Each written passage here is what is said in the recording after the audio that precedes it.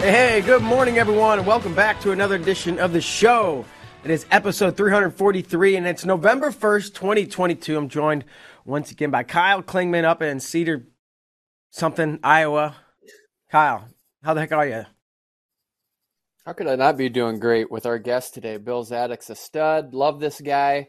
Super excited to dive in with a great person in the sport. Absolutely. Let's waste no time. Let's bring him on. Head coach, Team USA, the reigning, defending Team World Champions. Bill, thanks for joining us today. How you doing? I'm doing great, guys. Thanks for having me on. Yeah. All right, let's get this business out of the way. Did you trick or treat last night? And if so, did you dress up? I did trick or treat and I did dress up. Yep. Well, were you? So I have two kids now. My wife and I, Samantha, and I have two children. Carmi is 3 and our son Gus is 9 months. So we went as the Flintstones. Fred, we did the I'm family assuming. thing. Yeah. So yeah, it was fun. That's fantastic. There's a thing in Colorado Springs, Cheyenne Mountain Zoo, and they do a thing called Boo at the Zoo.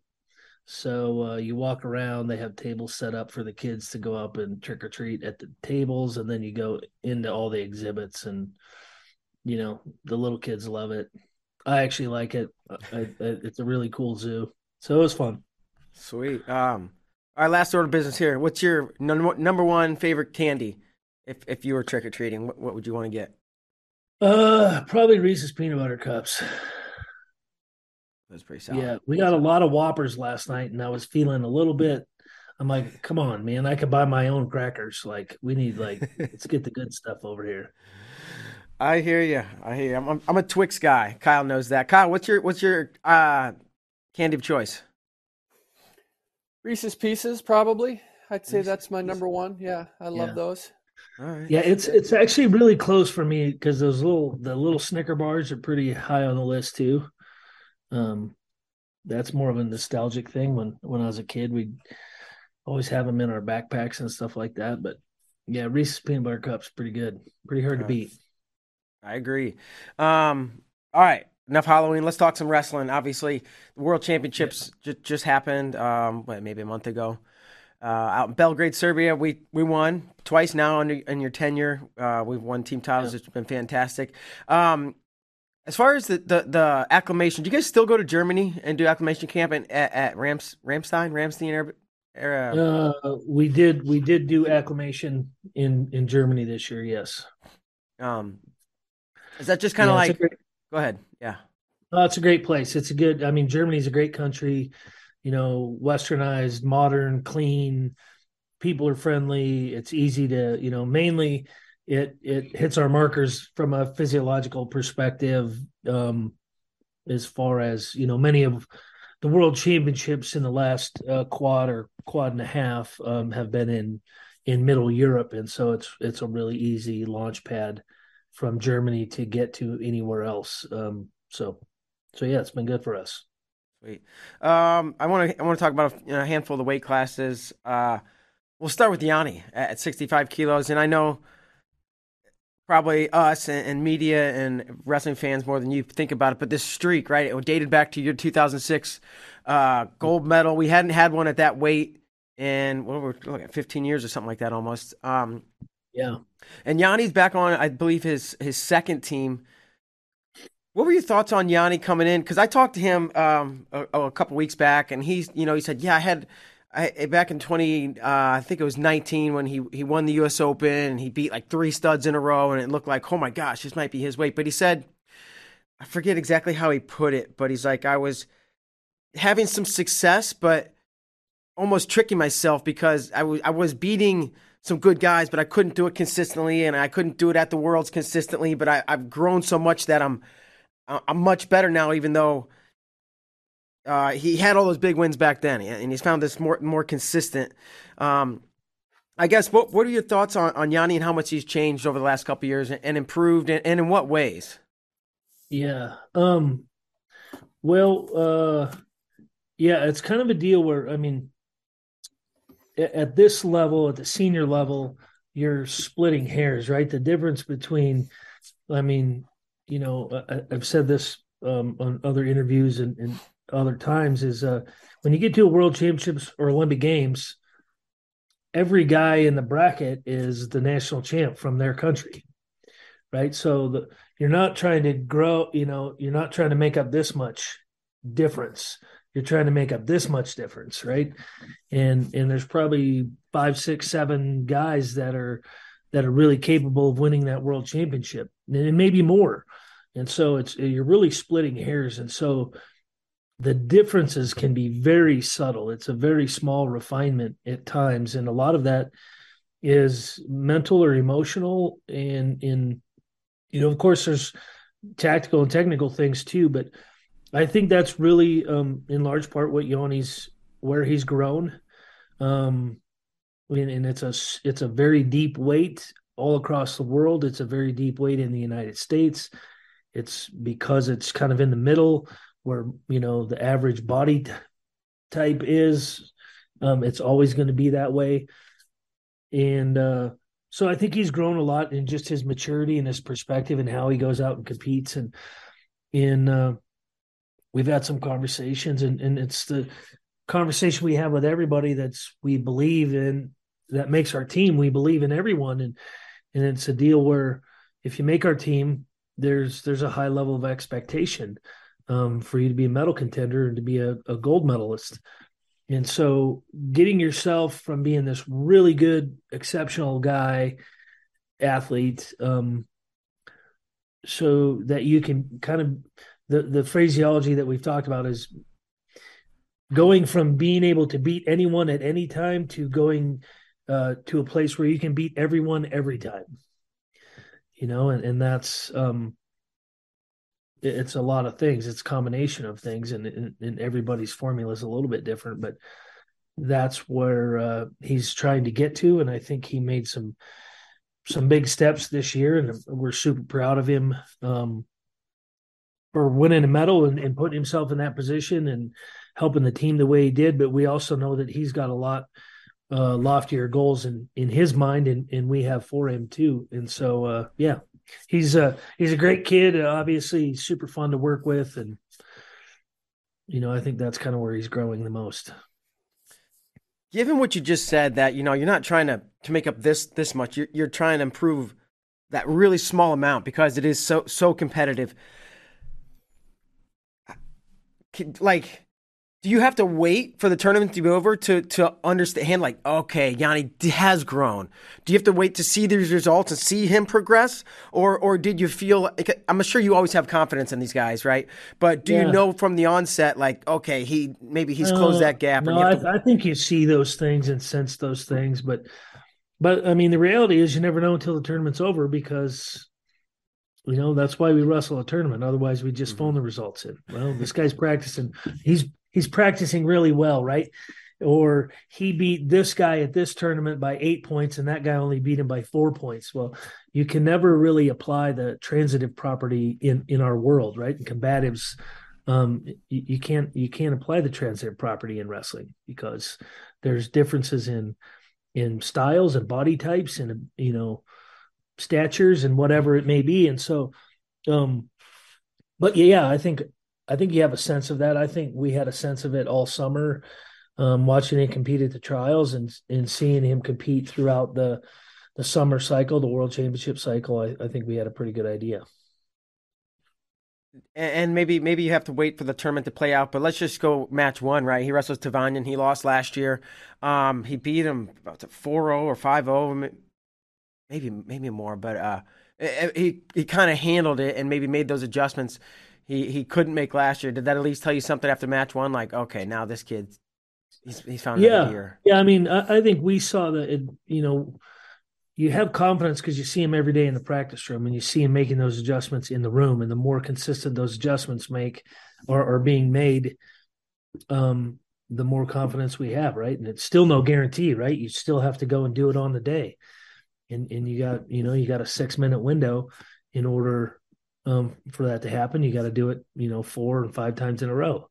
So yeah, but each little notch in that belt gives you more confidence. Jordan Burroughs, one number seven. Yeah. He's been talking about this since 2011. Really, Yeah. he's not been quiet about, hey, I want to be the best. I want to have the most medals. I want to be the most highly decorated. Is that anything he's ever discussed with you, whether in depth or just casually? No, no, we don't. I know these guys have goals for themselves. My goal for them is for them to be the best that they can be, and ultimately be the best in the world at a given moment. And those two things are big challenges. And so all the other things I try not to focus too much on, because I think it invites negative pressures and other things. I mean, we address them as they need to be addressed, but stuff like that.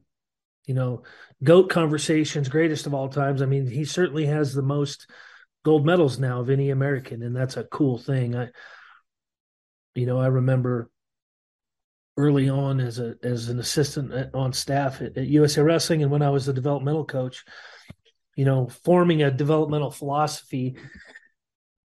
And I'm looking at the Russian team, and I'm thinking back to like 2010 when we kind of had a really low um, performance. We had no medals that year, and Russia, on the other hand, they have two and three guys on the team that have multiple golds, not multiple medals, multiple golds. And I'm like, well, what's the difference? Why can't we do that? We can do that. We have just as good of athletes. We have smart people. We have great wrestling minds, and so that kind of shaped my philosophy a little bit in on the developmental side of things.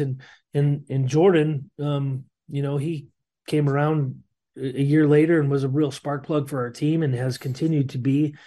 And he's put himself on a course of success, and that's been unparalleled, and it's remarkable. It's super exciting. It's fun to be a part of, but I think my philosophy about stuff like that is nobody made John Smith. I mean, lots of people made him. Thousands of people made him, right? Thousands of people made Jordan Burroughs. Thousands of people made me.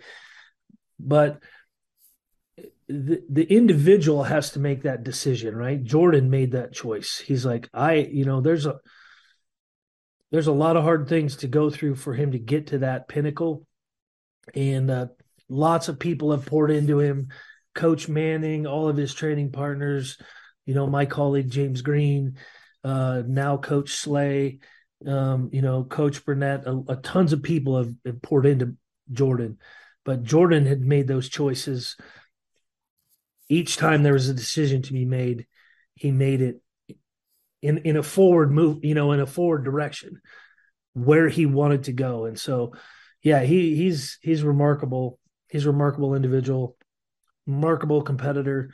And there's so many storylines within that, and it's not really my story to share, but I'll kind of tease up some stuff. And this goes for all of our athletes on this team in the last couple of years.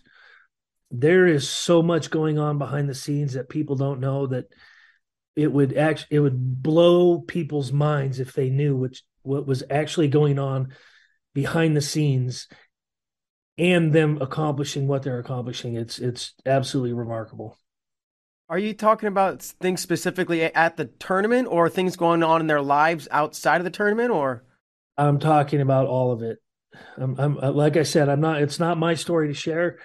I'm going to tease it up, and you guys, you can dig on it. You can dig into it, and maybe that's for them to share their personal stories. But it's I'll tell you this: what Joe Russell and Kevin Jackson and now James Green, what we get to see in the room when these guys are competing.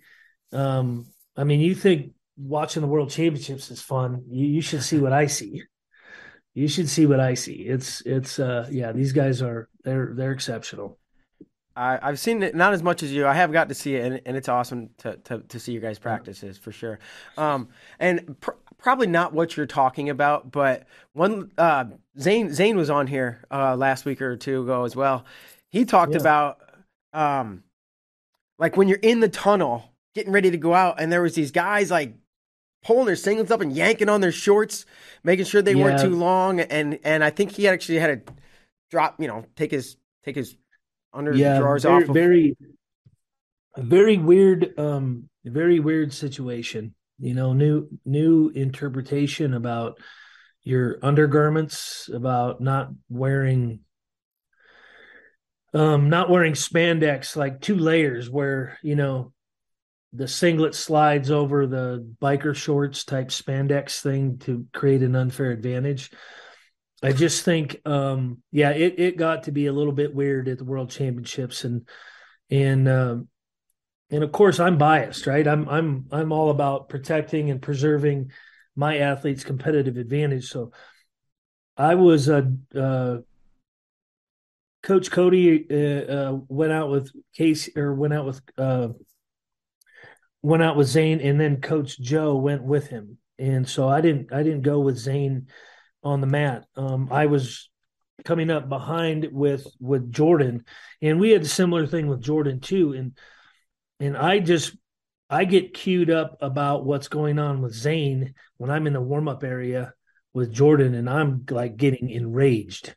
So then when it happened to Jordan, I was irritated. I was pretty sensitive, but I don't think what happened to Jordan was as bad as what happened to Zane. But yeah, I mean, I think he took his, rather than deal with the hassle, he's got some paid, guy off the street debating whether those are underwear or they're biker shorts. And I'm like, not a good thing for, our sport, really, I think, to be debating on what people's undergarments are.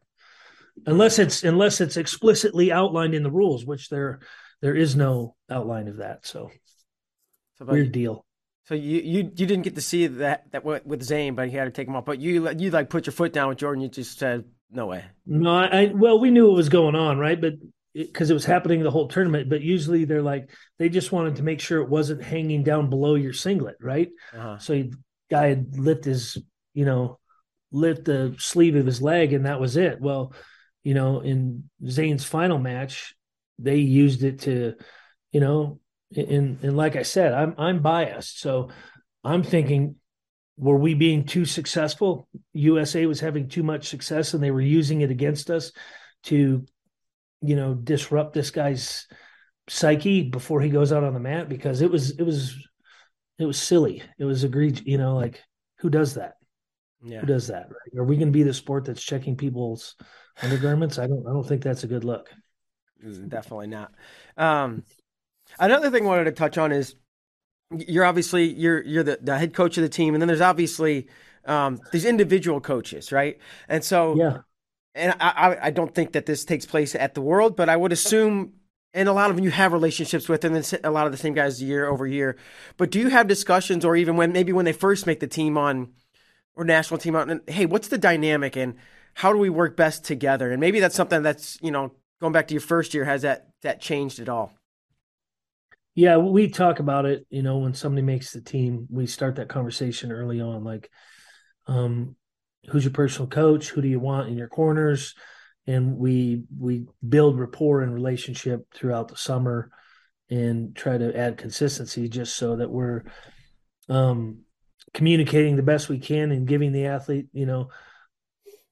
I mean, it's not that big of a deal, because ultimately it's the athlete out on the mat, and they're making the decisions, and they're prepared. These guys are prepared, and they're pros, but it's a small thing that we pay a little bit of attention to make sure that we're managing the mat, externally the best we can. Sure. Okay. I want to talk about David Taylor. I Yeah. think he wins at first 3 times against Yazdani, wins the Olympic gold, and then 2 months later drops the one in Oslo. Yeah. Man, he looked like he was amazing. I think he scored 40 points and gave up one, maybe. Did you notice anything different about him this time, or was it just David as usual and he just? I think it was David as usual. I think, he made some adjustments. Clearly, he made some really positive adjustments, and most of that was his own strategy. He did a really good job, and I think in Oslo, I know he was upset and really hard position. I think when you look back to Oslo, um, there were six Olympic champions that competed in Oslo, and only two of them won. I think one of the women and then Sajalayev, and so it's a really tough, you know, position to be in. I think in the frequency of the Olympic Games to the World Championships being 2 months apart. I mean, do you maintain this emotional peak and ride the tidal wave, or do you allow yourself to come down and then rent back up? And I just think there's a lot to it. This um, pinnacle of our sport, this emotional um, swell that you get to, and then you hardly get to enjoy it. And so I think it actually, well, statistically, it bears it out, right? Statistically, the underdog was the favorite in Sure. Oslo, and so and David, I mean, honestly, he's one scenario, right? He has a leg in the air, and he kind of went for a 4-pointer instead of just taking the 2-pointer and putting himself on top and an opportunity to turn. I think that changes that Oslo final match too. But so he made his adjustments and and really trained with something in mind and wrestled how he wanted to wrestle. I think he was a little disappointed in wrestling in Oslo. Not that he did a bad job, but obviously disappointed in the result. But I think he felt like he didn't do what he wanted to. And I think he set his mind to just wrestling how he wanted to this year, no matter who his opponent was. And he obviously did a great job. And it was super exciting match. Super exciting match. I mean, man, he just, two great competitors, right? It's maybe the marquee matchup in the world right now. And everybody that knows anything about our sport, that's one of the big matchups that they want to see, right? And so that's always going to be a barn burner. It's always going to be, an all-in type bout. And super happy for David, and he did a great job. Did a really good job. Yeah, I would call it the biggest rivalry, and Yeah, probably going on in the world right now, especially considering the Russians weren't there. And that's the next thing I want to talk about is uh, Russia's not there, right? They're yeah, very, very good.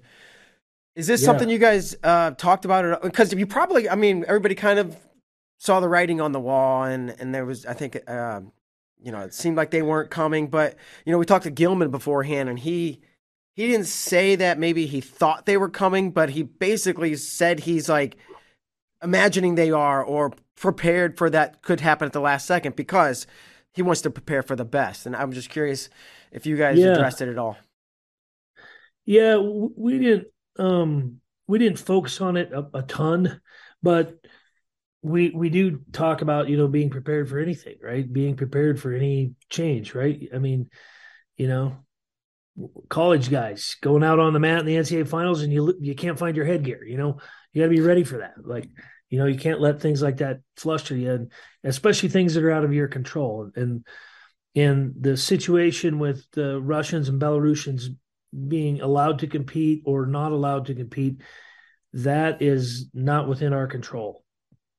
So we talked about it a little bit from that standpoint, and that was about it. Just be prepared.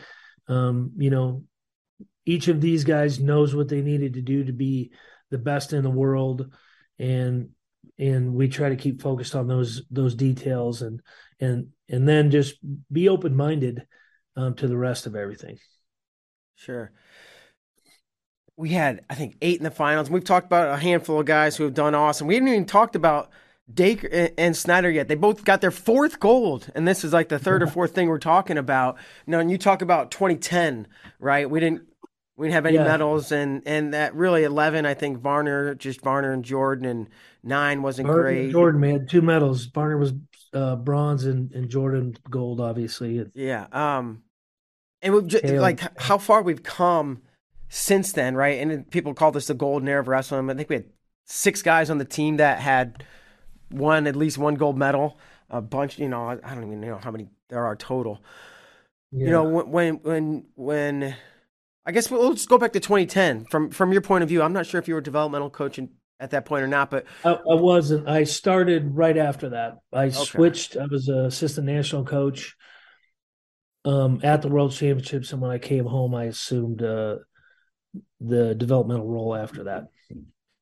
If somebody would have pulled you aside in 2010 or even yeah, we'll go before 2011, before Jordan burst on the scene, and said, "Hey, in 2022, we're going to win a team title in 17, and again in 22, and we're going to have six guys on the team that have golds." If we told you all these accomplishments back in 2010, would that have seemed realistic that it could happen? I mean, I guess 12 years is longer than 12 years. It's been a long Yeah, time, I but mean, still, I, it's I guess, remarkable. I guess, yeah, it did seem possible. I mean, that's what gave us the belief, right? Is I know this thing is possible, right? I know it's possible. It's just how do we get there? How do we get from where we are to where we know we can be? And and we're in a unique period of history, right? We have, we're in a situation where we have five, six, seven, eight. We have a whole roster. We have 10 generational athletes on our team, right? And maybe that only comes around every 25 or whatever years. I was talking on another interview that this team gets compared to like the teams of the 70s, 72, 76, gets compared to the teams of the 90s, late 80s, early 90s. And history will determine, whether this group measures up to those others. But when you just talk about it in those terms and look at it from a timeline standpoint, it's kind of about every 20 to 25 years, right? You Yeah. had the 70s teams, you had the late 80s, early 90s teams, and then now. And so, I don't know. Maybe there is something to that. I don't know. But yeah, I do. Obviously, we thought it was possible, and it's remarkable that it's happening now. And there's a lot of things that come into play. But yeah, it's fun to knowing how hard these guys work, how much they've dedicated themselves, their families, their training partners, their RTCs, all of their coaches from the time they were little kids. you know a youth level coach that sets a kid on a right path, that kid leaves his stable and goes on to a college program or something like that. That work isn't done. It's not like that gets left behind. That athlete carries that with them, and now we're seeing the fruit of that work bearing out for these athletes, and that's a really rewarding thing. It's really exciting to have a team that has several guys who are multiple medalists and multiple gold medalists. Yeah. Uh, back. I get to Zane for a second. Zane came on, and man, he talked. We were going back and talking about years past and making teams and falling short, and not his Olympic trials performance, and he was really honest and open, and just talked about doubt creeping in and mental struggles, and it's crazy, from my point of view. You hear a guy like Zane, you're like, this guy won two Hodges. He went 3 years undefeated in college, and then World champ. yeah, just all it's like it has to deal with everybody. He's like, everybody doubt creeps in, and that's okay. And he's telling us about these books he's reading and the ways he's handled it. I mean, is that a conversation that you have with athletes very often, or more than you think, or not that Yeah, much? I would say it's probably a little bit of both. You don't have it that often, but it might be more than people think. I think from the outside, people think, well, you know, guys like that have accomplished so much, they're like invincible mentally, right? Their confidence is like, but that's it's a human characteristic. We all have doubt. We all have questions about what we want to accomplish and whether it will be realized or not. So yeah, it's I think I think it's one of the most important things that we deal with as coaches, the techniques and all that stuff. It's important too, but it's more nuts and bolts. This is like, these other things are really the separators. Yeah. Yeah, it seems like it. And like I said, it was awesome to hear him kind of dive deep into that side of the Um, sport. And I'm I'm really happy for Zane that he won a medal. I mean, I know he wants more for himself too, but I'm very happy because I know as time goes on, he'll see more value in that accomplishment, and he still has a lot of road to travel if he wants to, And so I think he's got bigger and brighter things in his future, and but we've believed in him from the time he made the team, and now I think he's proven to himself. Yeah, I know what it takes. I've been doing the right things, and sometimes when you're doing the right things and not getting the result that you want, it's a struggle. It's a struggle in perseverance to just stay the course and not totally overhaul everything you're doing. Um, it just you gotta you gotta be mentally rigid. yeah, these guys are, uh, Yeah, he's done a great job. for sure. Jaden Cox is at 92. He took, I mean, another silver, which is great. Um, he has said, or I mean, I believe he said he wants to go up next year, right, and try to face Yeah. Kyle and be there. Is that something you want? You care? You want him to be at 92? You just like, hey man, do whatever you want and do what you got to do. Clearly, the team's going to be better off if he's at 92, but I do see hey, I want to get my body ready to go for 97 for the Olympic year. Yeah, we basically had the exact conversation you just outlined. I mean, of course, we have a really good team when he's at 92, and but it's ultimately it's up to him. It's his decision. I laid it out, and I'd love to see you there because I think our team's the strongest in this situation. But you got to do what you got to do, and you know,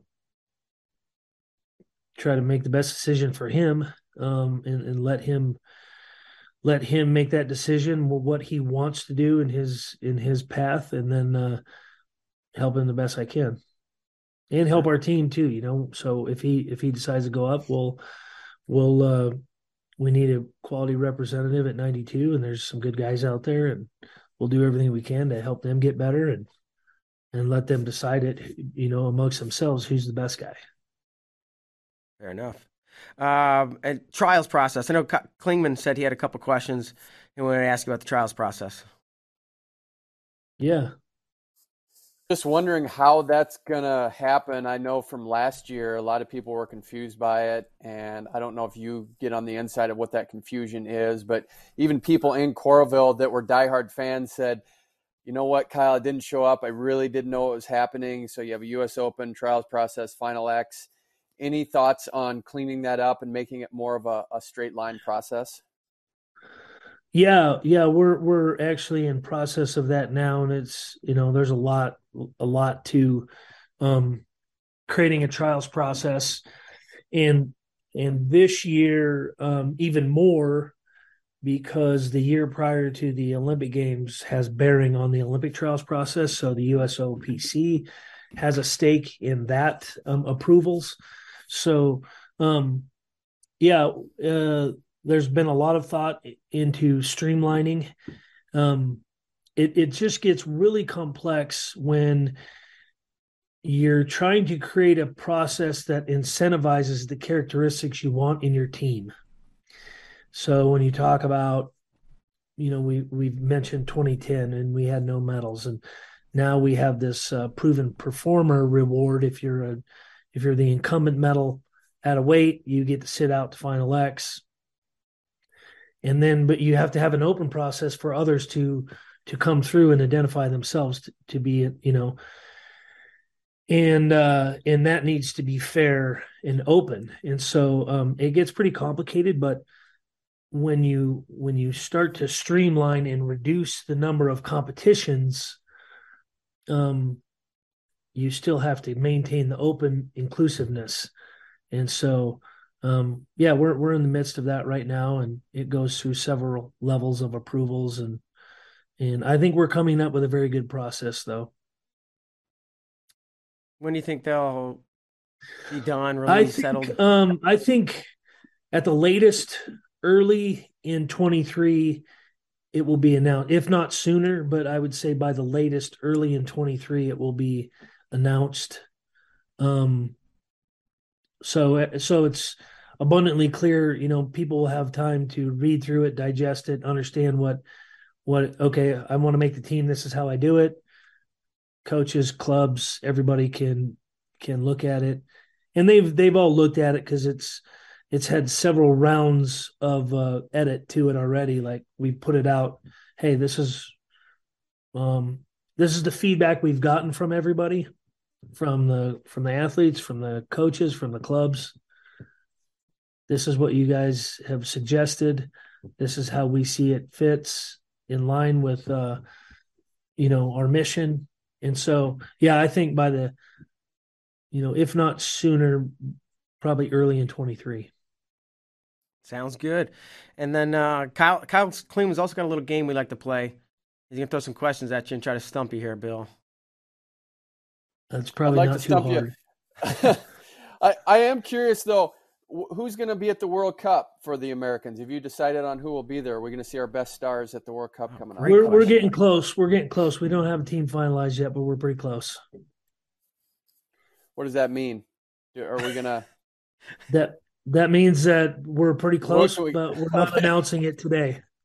Okay. All right. All right. You ready to play our game, Bill?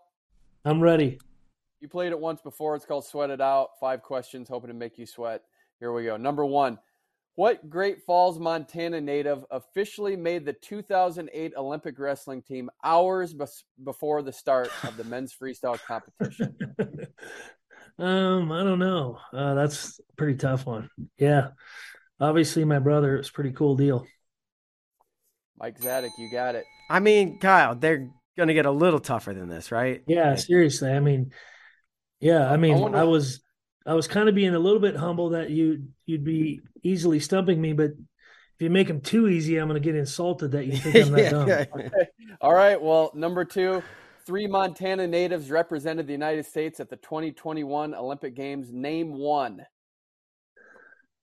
3 Montana natives? Yep. I couldn't name one of them. I'm stumped. You talking smack about the first question, and then yeah, well, with a tough one. I didn't watch. I don't pay attention to much outside of wrestling. Okay. But let me think. I know in 16 there was a gal from Whitefish that played rugby sevens. I don't know if she was on the team in 20. I'm trying to think of her name. She actually came up to me in Rio because she wanted to get involved in some wrestling. So I got her connected with Terry, and I don't know that she ever did. But who are they? Allie Weiss, rifle. Buttes Nick Moorer of rifle. Oh yeah, and pistol. I know. I should have known that. Nick Moore is a shooter. He lives here in Colorado Springs. He's a Butte native. Yeah, I know him. He's a good dude. Okay. And Whitefish's Nicole Heverland. Nicole Heverland. Yeah, did she play rugby sevens? She's women's rugby. Yeah, that's her. That's a gal. So she was on the team in 16 too. I didn't know that she was on the 20 team. In Tokyo, everything was pretty isolated, right? We never did go to the village. Our venue was like, well, with the stripped down Olympics the way it was, with COVID, we were an hour and 40 minutes outside of the village. If they would have been a fully attended by fans, they said that transportation, it would have put us like almost 3 hours from the village. Cow. So our advanced plan was to never be in the village just because logistically it didn't make any sense. So you kind of miss out. That's some of the experience that the athletes missed out, was a little bit of that interaction, but obviously they performed well and it was a good thing for us. But yeah. So do I kind of get partial credit? It's like I kind of knew, but I didn't know. I mean, he got right there. I'll give him a half a point. We'll give him I'll give you half. Half Give and you I half. thought half. I was wrong, but on further review, I was right all along. Yeah, Sort you're of. right there. You're right there. Half, and then if we'll come to the end here. You get your brick Number back. 3. What decathlete grew up in Missoula, Montana, and was a 1988 Olympic in Seoul before winning a bronze medal in the 92 Olympic Games? Was it? It was the Dan and Dave campaign. Dave O'Brien and Dan O'Brien and Dave Johnson. Yep, you got it. Yeah, It's Dang. 100% point. That's a full point there. That was huge. I remember that. Dan and Dave, Dan and Dave, Dan and Dave. And then yeah, one of them yeah. messed up on the pole One of vault or them ended something. up not making the team, and then the other one, yeah, it was a huge campaign. It was Huge. huge. Yeah. Yeah, Huge. Yeah. Number 4, name the Olympian who grew up in the ranches near Ashland, Miles City, and Lavina and made Olympic rowing teams Kendall in Cross. 96 and no, it's not. Olympic rowing. Oh, Kendall Cross was born in Miles City, Montana. Yeah. I did not know that. Most Kyle, you most knew people that? don't know that. Most people I don't know asked you that that he question was last born and time. raised in Yeah. he I think he moved to Oklahoma when he was like 9 or 10 years old. So when you said Miles City, I was like, oh, Kendall. Yeah. Kyle knows No, this everything. is Ashland, Miles City, Lavina, and made Olympic rowing teams in 96 and 2000. Oh, dang. Yeah, that's you. I'm stumped on that one. You got me. Okay, Monica Tranell. Yep. Thumbs up. Haven't run across Monica. All right. And then number 5, what former D1 NCAA wrestling champion is currently a club coach in Belgrade, Montana? Alan Freed. Yep. Got Boom. it. Three and a Fantastic. half. Yep. 3.5. We'll give him 3.5. 3.5 out of 5. Okay. So what's that? It's like a B plus or something. Yeah, he passed. Yeah, you got that. Pass. Hey, how would you feel, or I guess you wouldn't be able to really do anything, but like, the way that they promoted this Dan and Dave, right? And Yeah. Simone Biles and the swimmer, his name's escaping me. Who's the swimmer? Michael Phelps. Yeah, would you like it if they were promoting a wrestler like that, or you kind of prefer like, no, I prefer just that, leave him alone that way. That's a lot of pressure to carry, Yeah, but it's it also a is. lot. It's really good for Yeah, the sport, so it's kind of a it's catch. definitely a double edged sword. But I mean, I think we got to have any sport that gets to the next level has a transcendent athlete, right? And we maybe Jordan is that guy. Maybe one of our women's athletes is that person. Um, so if we want to get to that next level, and what does that mean? What does the next level mean? I don't know. I mean, everybody always wants more money involved, and Right. everybody wants to earn more. And I think growing our sport to where we have more opportunity, it would be my spin on that. More weight classes included. If we could get to a place where we have 10 across the board, I think that would be amazing. That becomes a financial thing that's, can we go to the IOC and say, hey, when David Taylor and Yazdani are on this mat for this 6 minutes, there are going to be 8 million people in the world watching. They're going to tune in right here. Or when, Sidikov and Dake or Sadulayev and Snyder or whatever that matchup is, right? And so do we need a transcendent athlete to kind of get us to that next level to do that?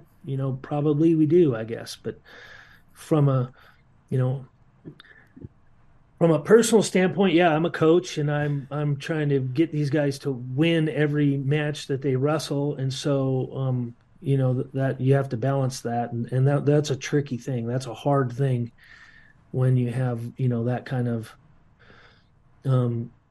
promotion and really it's the money and it's the time. At time it becomes a distraction. So can you manage that?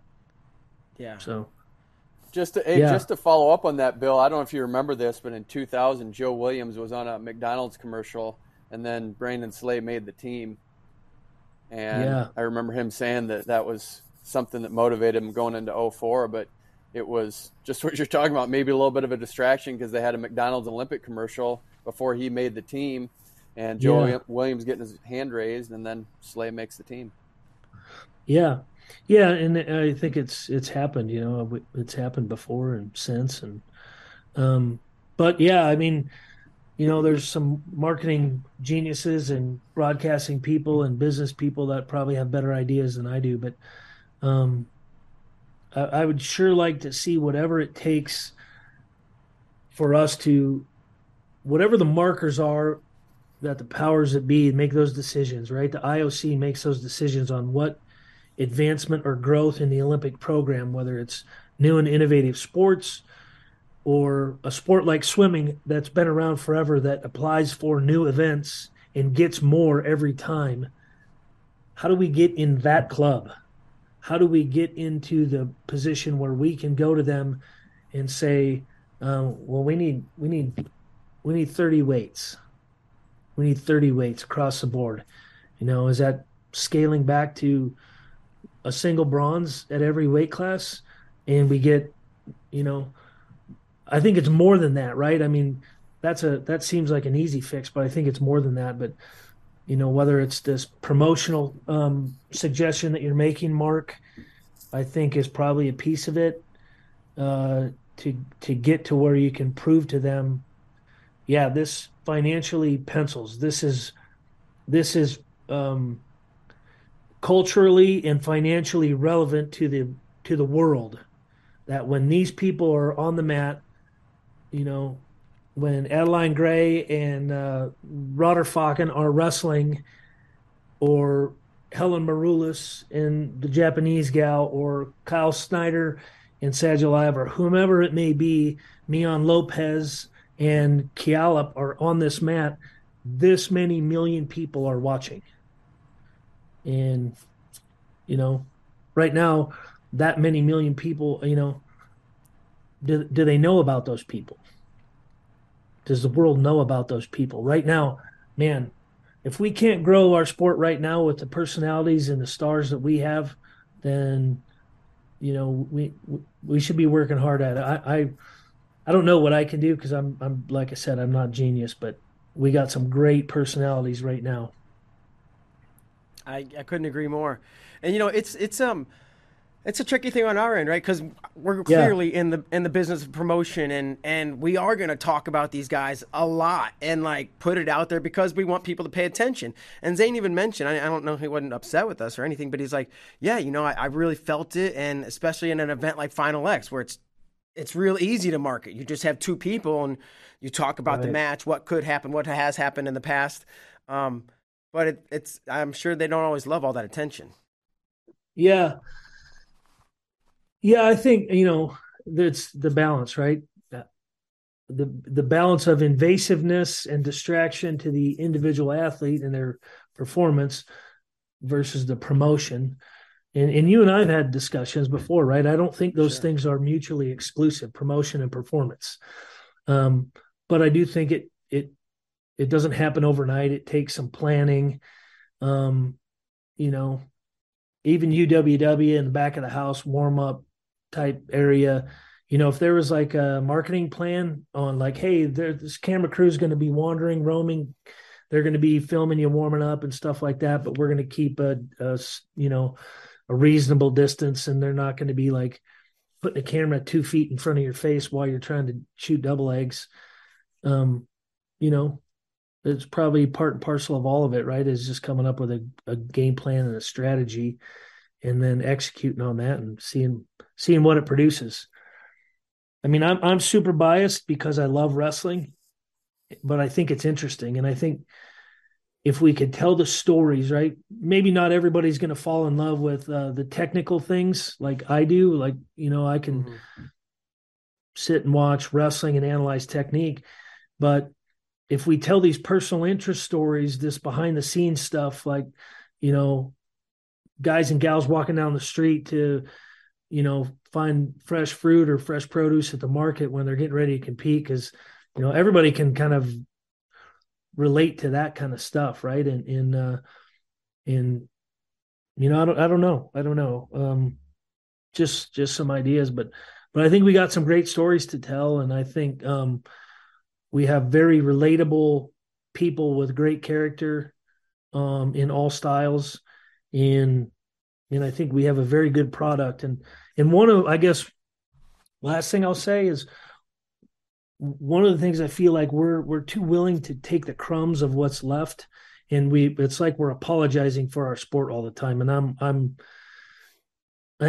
not passing any blame on anybody. I just feel like we need to go on the offensive.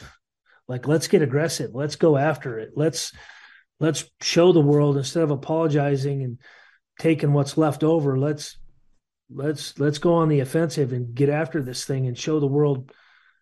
Yeah, and MMA's helped us, right? UFC's For sure. given a ton of credibility to wrestling, specifically in the combatives world. Like, it is by far the best base combative to have, and we need more of that. We For need more sure. of that. Absolutely. You talk about all these great stories. I'm gonna pry. I might get shut down, but can you give me a hint of one of these things you were talking about earlier? You said if you could see what goes on behind the scenes, it would blow your You know, mind. like I said, it's not my story to tell, right? I'm involved. I'm part of it, but I've probably given you enough already. Just ask them. I think if you ask them, they'll tell you. Okay. And if they don't want to, they don't want to. But you know, um, yeah. I mean, you know who they are, right? You know them all. So Yeah. I think if Yes. you get them on and start talking, they might tell the stories. All right. But Kyle. Bill, Yeah. real quick, Bill, I know that you're talking about Olympic promotion. You were raking in the cash in 2005. Oh yeah, yeah, You were rolling in it. yeah. I was dang near drowning in cash in my little dorm room over here at the training center.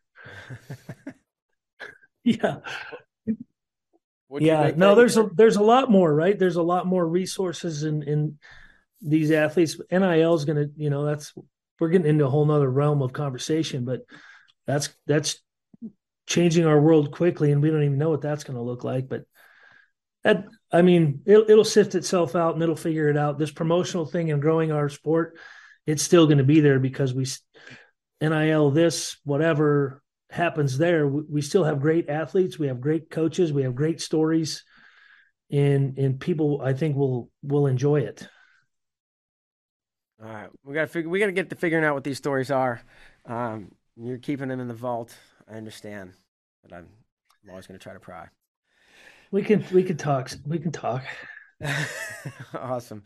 Well, Bill, it's been dang near almost been an hour now, so we're gonna let you get on with your day and move on. But we'll give you the final word to say anything you might want to say about anything. Oh, I've probably said it all. I appreciate you guys having us on. Keep promoting our sport. Keep telling the great stories. Do that in good investigative work and find them. There's some cool stuff out there. All right, we'll start digging. Thanks so much, Bill. Have a great day, and look forward to seeing you soon.